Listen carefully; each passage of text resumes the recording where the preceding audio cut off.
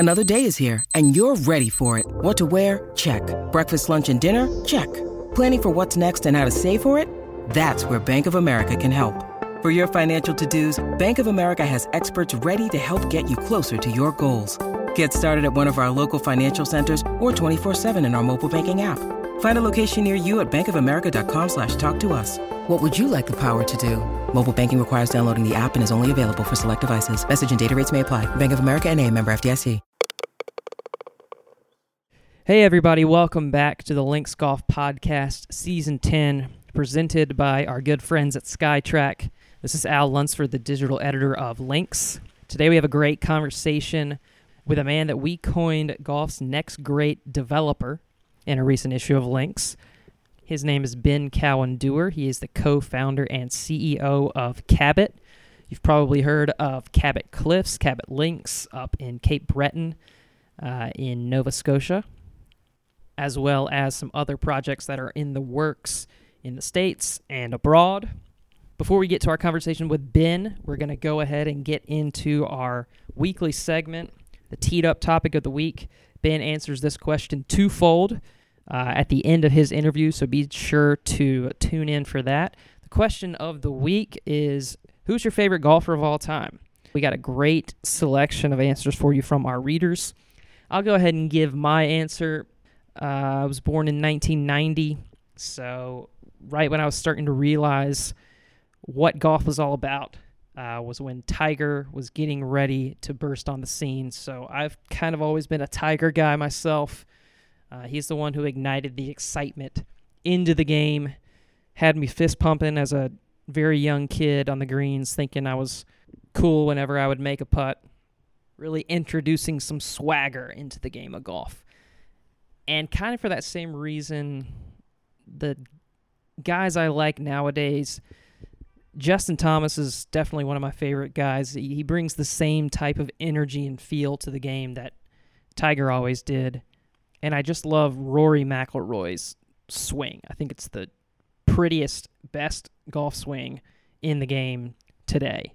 And Rory does a great job of always speaking what's exactly on his mind, giving you an honest answer to questions when you've got a world of guys that just default into the golf speak, the typical record player answers that you'll hear over and over again. I feel like you never really get that from Rory, which is really refreshing from a media perspective.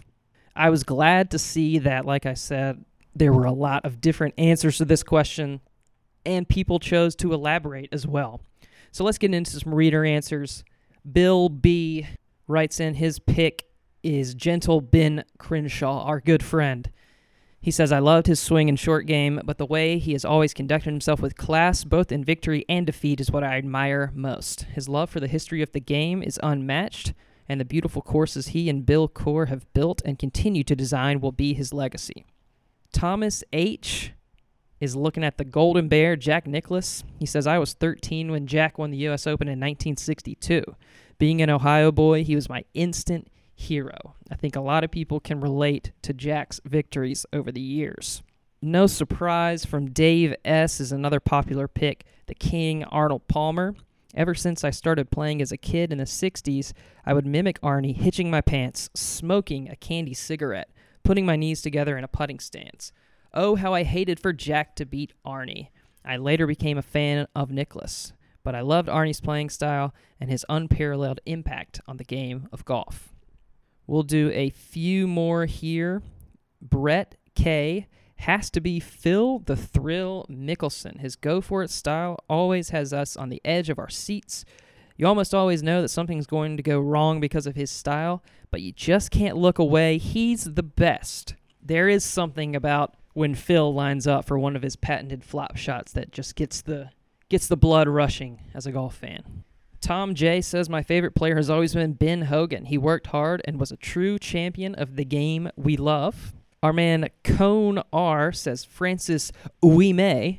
Caddying since I was 11 and having met Francis at the U.S. Open in Brookline, he was an inspiration to us Boston kids. Every old course in Massachusetts has stories about him. Mine was that I caddied at Wollaston Golf Club when Francis won the Massachusetts Amateur before he won the U.S. Open. He won his final match by birdieing the final 6 holes. Impressive feat by Francis Ouimet. It's just a name you like to say. And lastly, Charlie Y. Maybe an answer that others can sympathize with that doesn't immediately go to the tour. Charlie says, my pop. I took him to Pebble for his 75th birthday as a surprise. It was the best round of my life. Don't forget, we have a new topic every week. It's in our Sunday newsletter, the Links Insider email newsletter. You can sign up on www.linksmagazine.com. There's a link that says Get Our Newsletters. Just enter your email, and you'll start receiving those weekly. Without further ado, let's get to our interview with Ben Cowan-Dewar.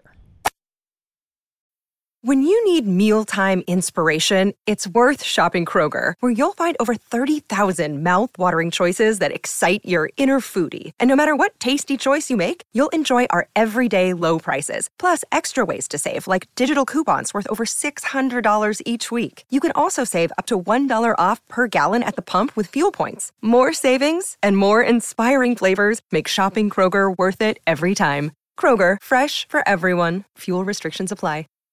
We are excited to be joined today by Ben Cowan-Dewar, the co-founder and CEO of Cabot, a name you probably have heard and a destination that should be at the top of your list. I say destination, but we're actually going to get into a situation where that could mean, one of several places. Right now, we're talking about Cabot Links and Cabot Cliffs as part of the Cabot Cape Breton resort property, but you also have in development another property in Canada, property in St. Lucia, and recently announced the World Woods Golf Club in Florida would be redone as a Cabot property as well. But I'll stop rambling now and introduce him. Ben, thank you so much for joining us on the podcast today. How are you doing? What have you been up to recently? And I know you're traveling to St. Lucia tomorrow. How much are you looking forward to that? Yeah, just wonderful to be with you, Al. And we've been up to seemingly lots, but we've been moving around a fair bit between the various projects, and have been lucky enough to be in Revelstoke, which you mentioned, skiing about a month and a half ago, and then from there went to St. Lucia to catch up on the progress, and then spent a fair bit of time at World Woods and sort of thinking about its next chapter as Cabot Citrus Farms, and trying to find time to be at home in Toronto a little bit. But it's an awfully fun time to be able to see those projects at different stages of development. Ben, I know that, like I said, a lot of people have heard of Cabot, maybe offhandedly mentioned, and it's the courses at Cape Breton have been a part of top 100 lists for a little while now. For those who may not be as familiar with the brand and what you guys do at Cabot, could you briefly describe what Cabot is and how it got started? Yeah, absolutely. So you're right. I mean, it was, really began 17 years ago, hearing about an opportunity in Cape Breton to build golf on a site that the community of Inverness had long thought of as a great site for golf. And, and I think those, as you know, are rare to find sites that, are truly great, but they had something really unique in a mile of ocean frontage, and a real commitment of this community, to see links golf, not just golf, but links golf built on their shore. And, seeing the property, I was immediately, intoxicated by their enthusiasm for the vision, and at a relatively young age had set out to build a golf course, despite not knowing much about building a golf course, other than I'd played a lot of great ones and thought I had a sense of what made up the ingredients of the truly great courses. But, simply it just starts really with a great site. And so with that great site, working with Rod Whitman and his team, and, and partnering with Mike Kaiser, who obviously had been my exemplar with Bandon Dunes and Barnbougle Dunes in Tasmania, we were able to open Cabot Links a decade ago, and time flies, and we got to open Cabot Cliffs with Bill Coore and Ben Crenshaw. Have added a par 3 course, the Nest in Cape Breton. And so really that's where Cabot was born, Al. And I think, a few years ago, as we started to look for, sort of Southern complements, which, landed us eventually after a long search at the Caribbean in St. Lucia, we, had a debate, which was, do we call it something different or do we call it, Cabot? And we made the decision to stick with Cabot, which at that point, Cliffs had been, Links had made all the world top 100 lists, and Cliffs was, getting a lot of great press. And it felt like it was really a chance to build on the foundation we built in Cape Breton. And obviously that's subsequently taken us to Cabot Revelstoke and Cabot Citrus Farms and hopefully beyond. But, I think the focus is really the same, and it's, to create magical places where remarkable memories are made. And, we think that is, that's a worthwhile mission that gets us out of bed every morning, and we get to do it in these absolutely spectacular places. And I think if we can keep doing that and keep having fun doing that, hopefully we create some special spots. Well, it seems like you're off to a good start, and I definitely want to get to some of your influences and your relationship with Mike Keiser, another name that people will know. I know you guys are now part of that dream golf portfolio that has been built along with Bandon and Sand Valley. Just out of curiosity, is there a significance to the name Cabot? Where does it come from? Yeah, so Cabot, which in Cape Breton, there is a famous road that has sort of been called Canada's, Big Sur, the drive in California near Carmel, which is the Cabot Trail. And that was named for John Cabot, who sailed under the British flag in 1497 to Newfoundland and to Cape Breton. And it was originally an Italian named Giovanni Caboto who sailed under an anglicized name, but that's where Cabot came from. And I think, if you think back 500 years ago to setting out on the seas for new destinations, it's certainly parallels that we like in that exploration. But yeah, that's where the name came from. Yeah, it's certainly a good parallel to Pebble Beach too, which I know is one of the courses you attribute your love for golf by the sea to. Are there some other courses that play into that? Oh my goodness, there's so many. I mean, I grew up in Ontario, nowhere near a sea, and so perhaps if I'd grown up by the sea, I'd have a different view of it. But for me, there was always just a certain magic of being near the ocean, and I think whether that's on the west coast of the United States, in sort of the Carmel area, or up at Bandon, or down in Tasmania or Durban, South Africa, it's just always special. And I think for me, links golf in the UK and Ireland, and really developing a love for that golf, not just the sort of the chance to be in a beautiful setting or be by the sea, but really just in the conditions it provided, and the fact that, you had to play shots that ran along the ground, and, sort of invent shots versus sort of, repeating the same, flop shot over and over again. I think it was a combination of all of that, but, and then there's, look, I'm a fan of great sites, and, I count Royal Melbourne and Banff Springs in the mountains of Canada, and Bill and Ben's, seminal work at Sandhills and Augusta is all inland sites that are great. So it's not, see or bust, but I think it always comes down to a really spectacular site and really spectacular ground for golf. You were starting to build greens and tees and things like that at as early as the age of 10 years old. I mean, what recollections do you have of when you started doing that? And did you know then that this is what you wanted to do for the rest of your life? Yeah, I mean, I think I thought I wanted to be a golf course architect, which all the golf course architects who know me would say I'm probably, nowhere near skilled enough to do that. So I guess I found a better path. But, I remember it vividly. I mean, it's still there. It was our family farm. And I think it was probably a make work project to get a kid with too much energy out of the house. But there was this field that sort of had a high point, dropped into a valley, and then came back up, and it was surrounded by this barn. And I remember digging out this massively deep pot bunker, and I didn't actually figure out how to do a revetted face, but I basically just dug a huge hole and put all the fill on the side of it, so it sort of looked like this massive pot bunker, and then had this sort of kidney shaped green that I would tuck pins in behind it. I could play it from 210 yards, and then from 60 yards in, I mowed the fairway really, really wide.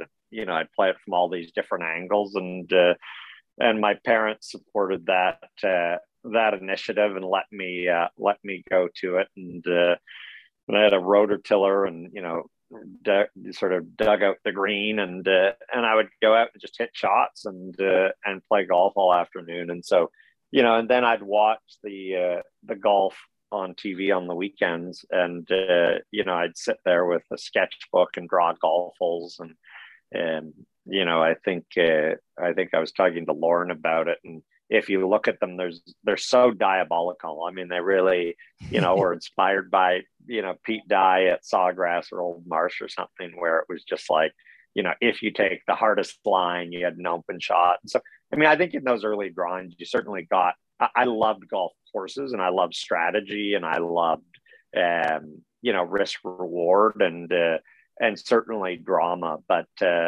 mostly I just loved golf courses. And, I got such a kick out of getting to see these far off places, and, watching the old Shell's Wonderful World of Golfs, and, really imagining traveling to, far off lands to play golf courses. And I think, the rest, I think it was fate. I didn't really have a choice, and, didn't find many jobs that I could get, I guess, and started my own thing, and in golf and in golf travel. And that took me all over the place playing golf, and was lucky to get to play most of the great courses at a pretty young age. And that set me on this path. Yeah. It sounds like a pretty serious hobby, I think, for you. Have you done anything in terms of, the courses that have been completed so far, Cabot Links and Cliffs and the Nest even? Have you done anything with those courses in terms of design, like helping those guys out, Rod Whitman or Core Crenshaw, or is that you just kind of let them go do their thing? Yeah, they don't need any help, but I'm sure they wish I left them alone. I mean, I think the thing is, if you grow up,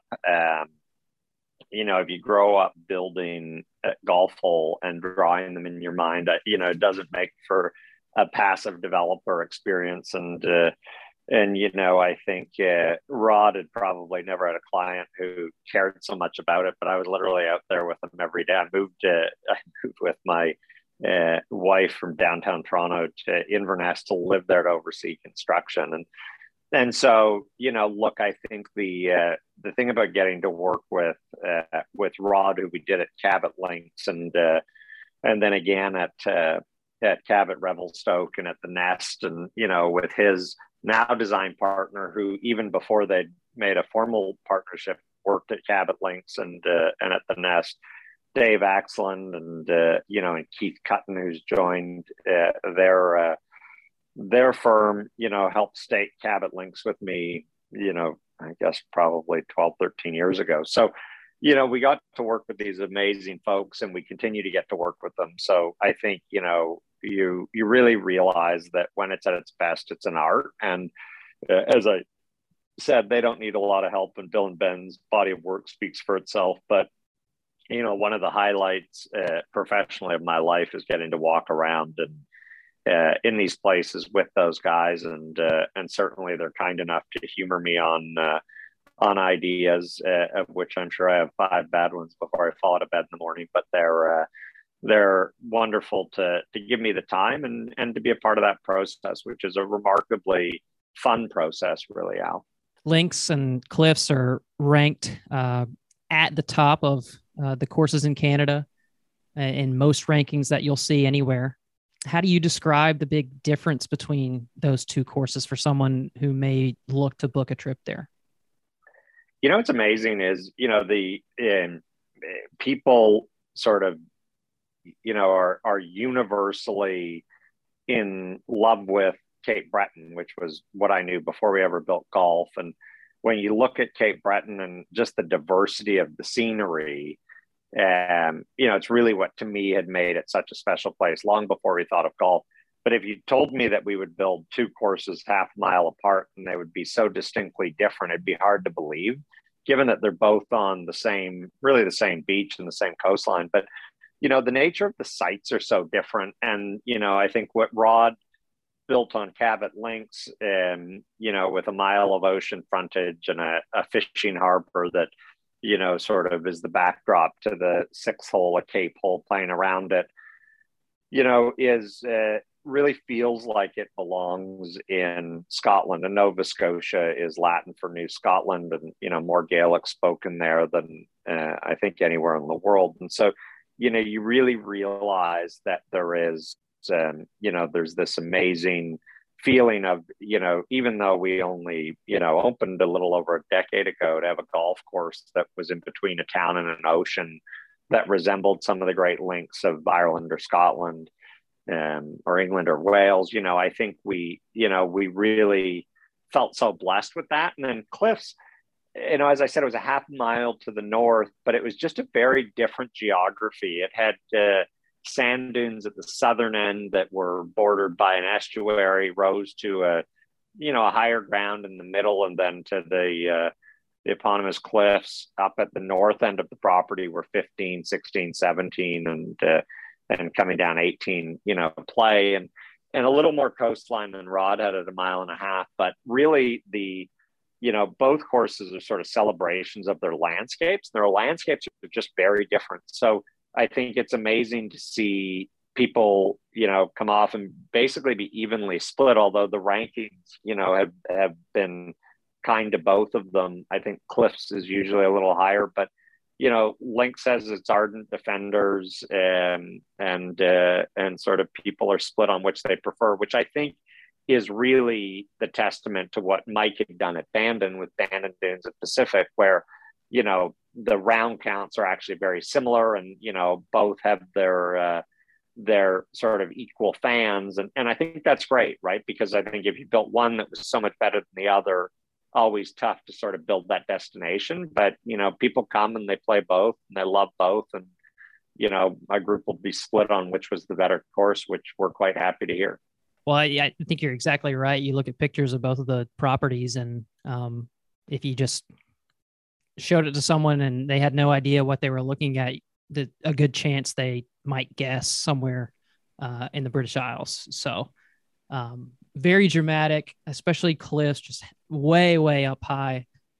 I have yet to been, so I really look forward to going there at some point. You're pointing at me. I know. I haven't been able to. The travel is just. That part, thankfully, I think we're on the other side of. So we hope we'll see you soon. But it's been, obviously 2020 was a tough year, for that destination. But we got to welcome back, our Canadian and American friends last year, and I think we're in for a busy year this year, but certainly really excited to see those travel restrictions fall. How, in terms of bookings, someone tried to book something for this year, is it pretty difficult, or do you have to look pretty difficult? Far in the future? Yeah, we're actually fairly booked into 23. So I think if there's flexibility, it's we work hard to find something, but I think that like some of the other destination golf places, I think just that chance. And I think that was, we were fairly sold out before COVID, but I think that ability to get away to, extraordinary places and share memories with friends and family feels like it's at the top of the demand bucket right now. So I think, we're looking forward to just seeing all that luck come back and and come back to the community. Gotcha. Well, before we go into the status of the other developments you have going, just briefly, I know we've mentioned Mike Kaiser and his properties a little bit. I know you have a very good relationship with him. What has it been like to have him as a partner, as a mentor, and just as a friend you can bounce ideas off of? I mean, it's just been a highlight of, it would be a highlight of anyone's lifetime, and it has of mine. So, I think goes back 15 years, probably a little bit more now, but really, really just an amazing individual who'd obviously had great business success before he turned his attention to golf and dabbled in golf before he built Bandon. But, I think it's an amazing thing to sort of see someone come at the game as he did, having not developed golf before, and to do something like Bandon Dunes, which obviously just, changed the paradigm. And really without Bandon, I wouldn't have even gone to look at Cabot and Cape Breton. And in the early days of that development, when I approached him, he was so, even though he wasn't quite ready, Trails was about to open, Barbucle had just opened in Tasmania. He was so supportive of sort of a young entrepreneur from Canada who had no credibility building golf courses, just offering words of support when, even the words of support were incredibly rare to come by. And then, so fortunate thereafter to be able to partner with him a couple of years later and really be so supportive of the entire journey. And, as we look at Citrus Farms, and we were just down at Whirlwoods in December together, and, down to St. Lucia with Bill and Ben last year. And, it's just wonderful to spend the time and get to think about golf. And, and I don't know, he certainly figured out before I did that there's no better profession in the world. And, he had a great line of he's going to keep building golf courses till he runs out of money or he dies. And, he's got time on both fronts. And so we just continue to have a lot of fun and find great places that we might get a chance to work on. Yeah. The more you guys can do, the better. So hopefully that is a nice natural transition. I think I'm right about this. The next one in line to open would be St. Lucia in later in 2022, maybe a little bit into 2023. We'll get to see that golf course, Point Hardy Golf Club, and perhaps the most spectacular site yet. It looks like it will be immediately one of the Caribbean's top courses. What do you think distinguishes that place and that piece of land that you have down there? It is just jaw-droppingly spectacular, and it really was. I mean, the first minute I went on that site, which is 6 years ago now, I was all over the Caribbean looking at sites, and I saw that piece of ground, and I was on it for 10 minutes and just knew you had to try and find a way to do that project. And again, similar to Cape Breton, not the most obvious of destinations at first. There was one golf course in St. Lucia. It wasn't really a golf destination, but I just knew the quality of the site, which had previously been earmarked for golf, and had started construction. Nicholas Design had started with Raffles Hotel, and unfortunately were victims of the financial crisis. But the coastline there, Al, was just so amazing. I mean, it was 2 miles, but it jutted in and jutted out, and sort of did all the things you'd want from a golf standpoint, particularly to someone who had been drawing these risk reward holes at a young age, and I called Bill from St. Lucia, Bill Coor, and when we did Cliffs, I think it was Ron Whitten who said it was the second coming of Cypress Point because of its sort of dunes and, transitioning to the cliffs. But, when we did cliffs, you knew it was just a really, really, really special site for golf, and getting to work with Bill and Ben on anything would have been a highlight. But, I just sort of had the feeling of you'd never really find another site like it. And in my typical fashion with Bill, I said, I think I've found another site, that's every bit Cliff's rival. And, he probably thought it was a hyperbolic statement from a young developer, but he thankfully had found patience for me at some point in his dealings with me, and he came down and saw it. And, and it is just so unbelievable. And to give them a canvas, to give them any canvas is a real joy, but to give them a canvas with 9 greens on the ocean and, just unbelievable sort of, really the whole feel of the place. I mean, you move through this area by 9 and 18 that has all of these cacti. And then, by the 14th hole, you're sort of down by the beach and there's a real tropical feel. And, it's all within this, almost 400-acre property. And it's just sort of, amazing to be able to build that golf in this day and age.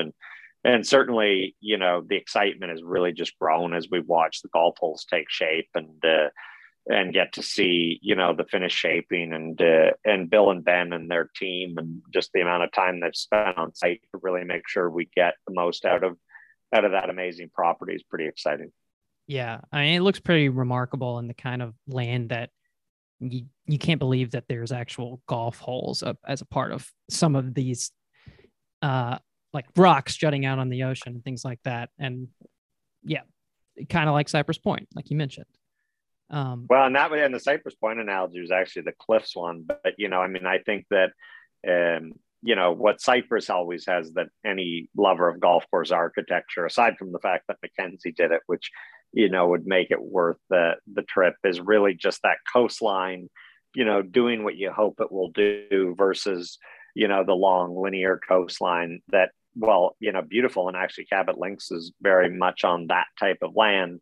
You don't get that ability to play as much across in the angles, sort of the bite off sort of a lot of land. So yeah, I think it's it is, as you said, it's a remarkable site.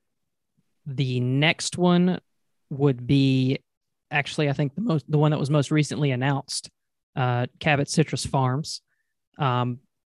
Before we get into that, both of that and St. Lucia have a real estate component to them.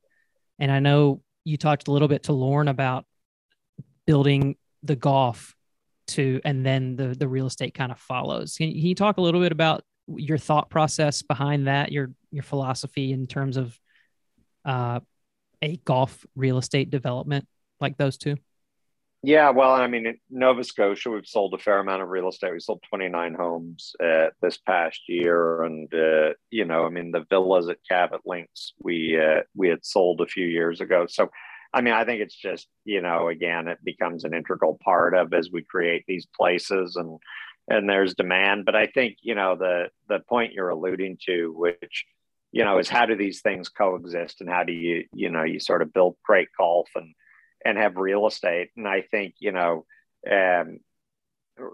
golf and real estate have negative connotations. But again, if you look at Pebble, if you look at, Bandon, if you look at Turnberry, Shinnecock, there's sort of, really what the common themes to me was you gave the best land, to the golf, and then you figured it out around it. And I think, the more fixed points you have from a routing standpoint. So, if I said I needed it to be par 72 and, 2 par 3s and 2 par 5s aside, and I wanted it to be 7,200 yards, those are a lot of fixed parameters that then you have to go out and do, or returning 9s, right? And so I think that, getting the best canvas you can for golf and letting the golf architects go to it, to me, just felt like it would always yield something really special. And I think, Shinnecock's clubhouse and its setting, is sort of the perfect setting in golf. And, I long, marveled at Turnberry's hotel, sitting up on the hill. I mean, it would have been easy to put it out on the water by the lighthouse, but, we've been to lots of buildings on the ocean, and there aren't many, golf courses that occupy that prime land. And so I think, and even really Mike at Bandon, there is, if you think about it, there's hundreds of rooms, but it doesn't impact the golf experience. And really, it could have very easily, he could have put the lodge out on the ocean, and, and then you would have had to play around an entry drive and behind a parking lot. So I think it's really, let the golf find its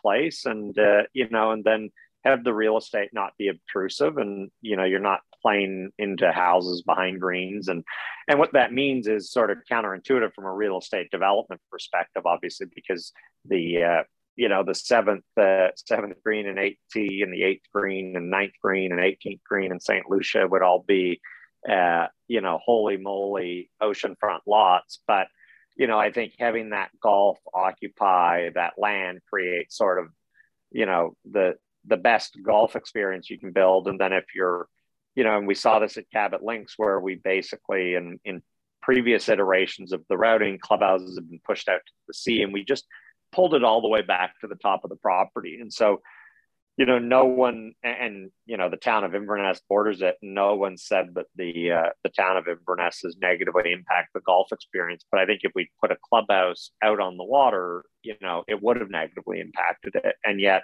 from the clubhouse and all of our rooms and all of our villas at Cabot Links, you're looking across the golf course out over the ocean, and, the beautiful sunsets that the west side of Cape Breton Island gets. And, I think that actually adds more intrigue, more interest to the visual than just looking at an ocean, which would be monochromatic. And from a golf standpoint, and obviously lots of people who find us are there for the golf, you're looking across this beautiful golf course and this beautiful landscape out to the ocean.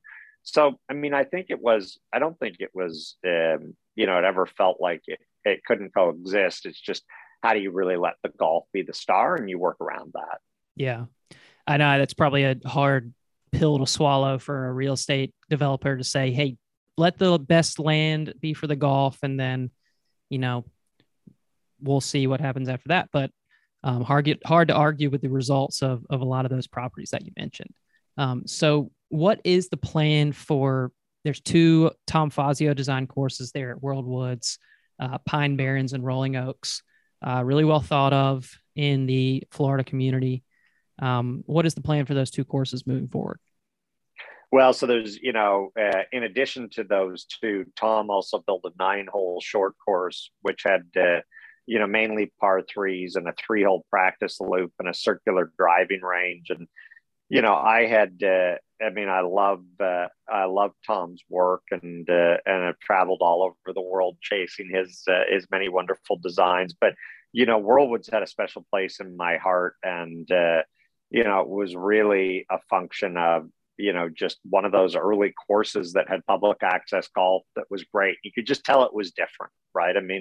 In the way that when you tasted really good food, even if you couldn't articulate it, you knew the difference. And I think Whirlwoods, which opened in '93, had that in spades. And so, it was an asset we'd looked at, many times over the last number of years, and finally were able to buy it in December. But I think that, we really truly think it's just got some of the best land for golf we've seen, and really, with the sort of the exposed sand and the elevation change and the wonderful old oaks. The biggest things that have changed since, the original design is just a massive amount of tree growth that's occurred over the last 30 years. And certainly while everybody loved the golf, it never got to building accommodation. So it really didn't have that same, destination ability of sort of some of the things that came after it to draw and hold golfers for a few days. You were always sort of struggling as to where it was. And it was a bit tough to access when I first went there over 2 decades ago. But now, there's a toll road straight up from the Tampa airport. It's about 45 minutes north. And, it's just a beautiful piece of ground, and the undeveloped land. There was a grand vision to build more golf that, like the accommodation didn't quite get realized, but the undeveloped land, is equally as beautiful and actually has even more elevation change and we have more undeveloped land than the Gulf land. So I think really what we're focused on right now is finalizing the plans of how we're going to reimagine that Gulf. It's operating today as World Woods and as is, and we'll end up closing it probably in May timeframe, Al, and I think begin to announce the plans for what we're working on. But I think the key components are really utilizing that great land for golf and building sort of a central resort village that gives people the chance to stay on site, to eat, and really to experience that beautiful piece of nature. It's in the Florida's Nature Coast is the area it's called, and it's just, every time I'm there, I just get more and more joy from all the sort of fauna and the wilderness and the wildlife, and just a really, really special place to be. Yeah.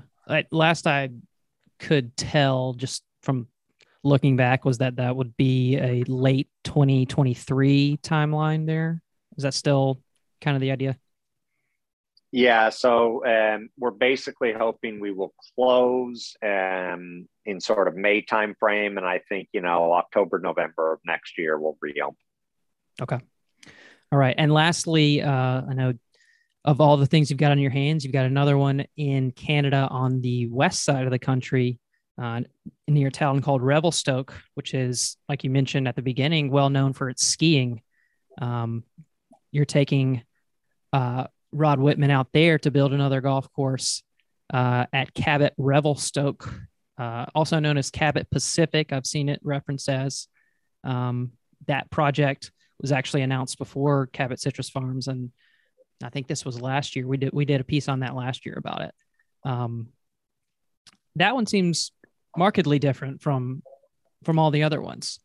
Well, I think it's funny. I didn't set out to build a mountain course, and certainly when I first heard about it, I wasn't chomping at the bit. But I'd been skiing in Revelstoke, and it's got some of the best skiing in the world, and it's the heli ski capital of the world, they say, and it's a destination that it really meets the definition of an extraordinary location. And I think given that so many people I knew and myself included had found it for its amazing skiing, I guess my preconceptions about mountain golf is that it was almost always built on really severe land and therefore, tough to yield it. And as we talked about inland sites earlier, that I really loved. And one of them I mentioned was Banff Springs, which was Stanley Thompson's course in the mountains of Alberta in the Canadian Rockies. And I think,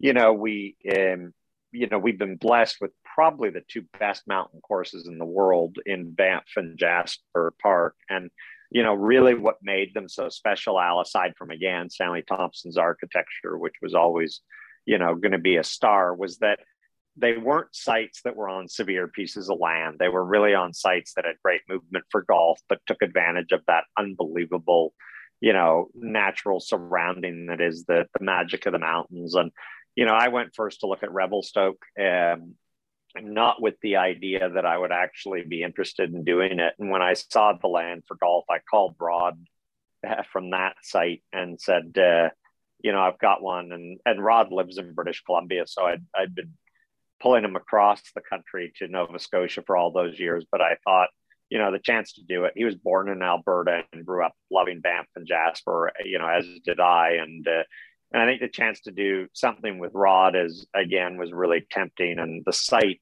is just so beautiful. It sits on this benchland that, that's about, 100 feet above the Columbia River Valley, which ultimately flows down to Oregon. But, you get these amazing long views of the river valley and then the mountain range on the other side. And, these beautiful trees, but really it's just in every location that you look, you've got this amazing physical surrounding. And I think the thought of giving Rod the chance, to, as we did in Cape Breton, because, before we built Cabot Links, golfers had been going to see Highlands Links, which was Thompson's course on the east side of Cape Breton Island. And, I think Rod really coveted that chance to be able to display his work alongside Stanley's, and not in a competitive way, but just, that he would have that opportunity. And I think that, and just how spectacular we knew the site was and what it could yield, really made it one we couldn't say no to. And as a destination, I mean, it's just unbelievable in the winter, but equally beautiful and wonderful in the summer. So we couldn't be more excited about that one. It's just a special part of the world. Yeah, and that's a 2024 target date. I know. Correct. When you announced it, you announced you would be building a lodge, about 150 rooms there at the base of Mount McKenzie and right near the first tee of the golf course. The first tee's out one side and the gondola is out the other side. So it's a pretty neat setup for all seasons.